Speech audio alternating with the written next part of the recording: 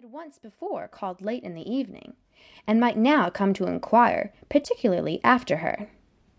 But this idea was soon banished, and her spirits were very differently affected when, to her utter amazement, she saw Mr. Darcy walk into the room. In a hurried manner he immediately began an inquiry after her health, imputing his visit to a wish of hearing that she was better. She answered him with a cold civility. He sat down for a few moments, and then, getting up, walked about the room. Elizabeth was surprised, but said not a word. After a silence of several minutes, he came towards her in an agitated manner, and thus began. "In vain I have struggled. It will not do. My feelings will not be repressed. You must allow me to tell you how ardently I admire and love you."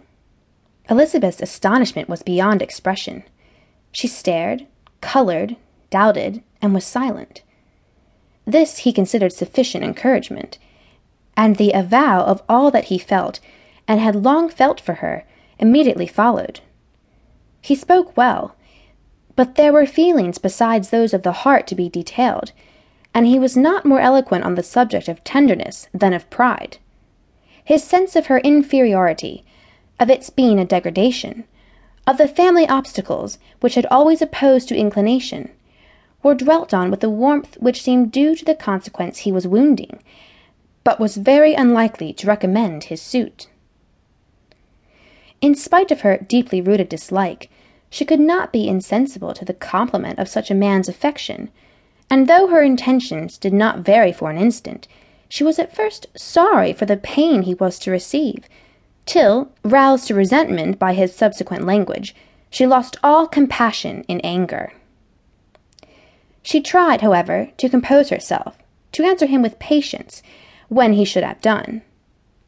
He concluded with representing to her the strength of that attachment which, in spite of all his endeavors, he had found impossible to conquer, and with expressing his hope that it would now be rewarded by her acceptance of his hand. As he said this, she could easily see that he had no doubt of a favorable answer. He spoke of apprehension and anxiety, but his countenance expressed real security. Such a circumstance could only exasperate farther, and, when he ceased, the color rose into her cheeks, and she said, "In such cases as this, it is, I believe, the established mode to express a sense of obligation for the sentiments avowed, however unequally they may be returned.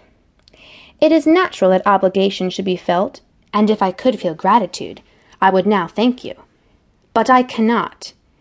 I have never desired your good opinion, and you have certainly bestowed it most unwillingly. I am sorry to have occasioned pain to anyone. It has been most unconsciously done, however, and I hope will be of short duration.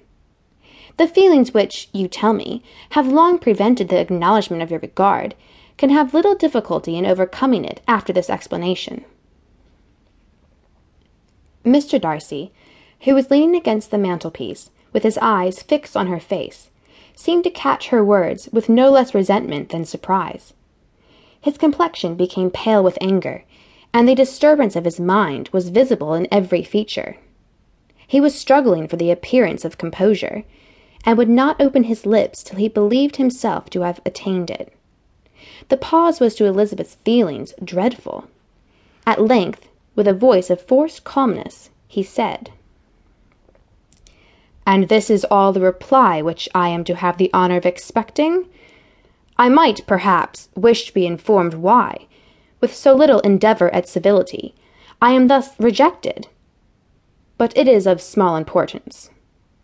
"I might as well inquire," replied she, "why, with so evident a desire of offending and insulting me, you chose to tell me that you liked me against your will, against your reason, and even against your character? Was not this some excuse for incivility, if I was uncivil? But I have other provocations. You know I have. I have every reason in the world to think ill of you. No motive can excuse the unjust and ungenerous part you acted there." Elizabeth felt herself growing more angry every moment, yet she tried to the utmost to speak with composure when she said, "You are mistaken.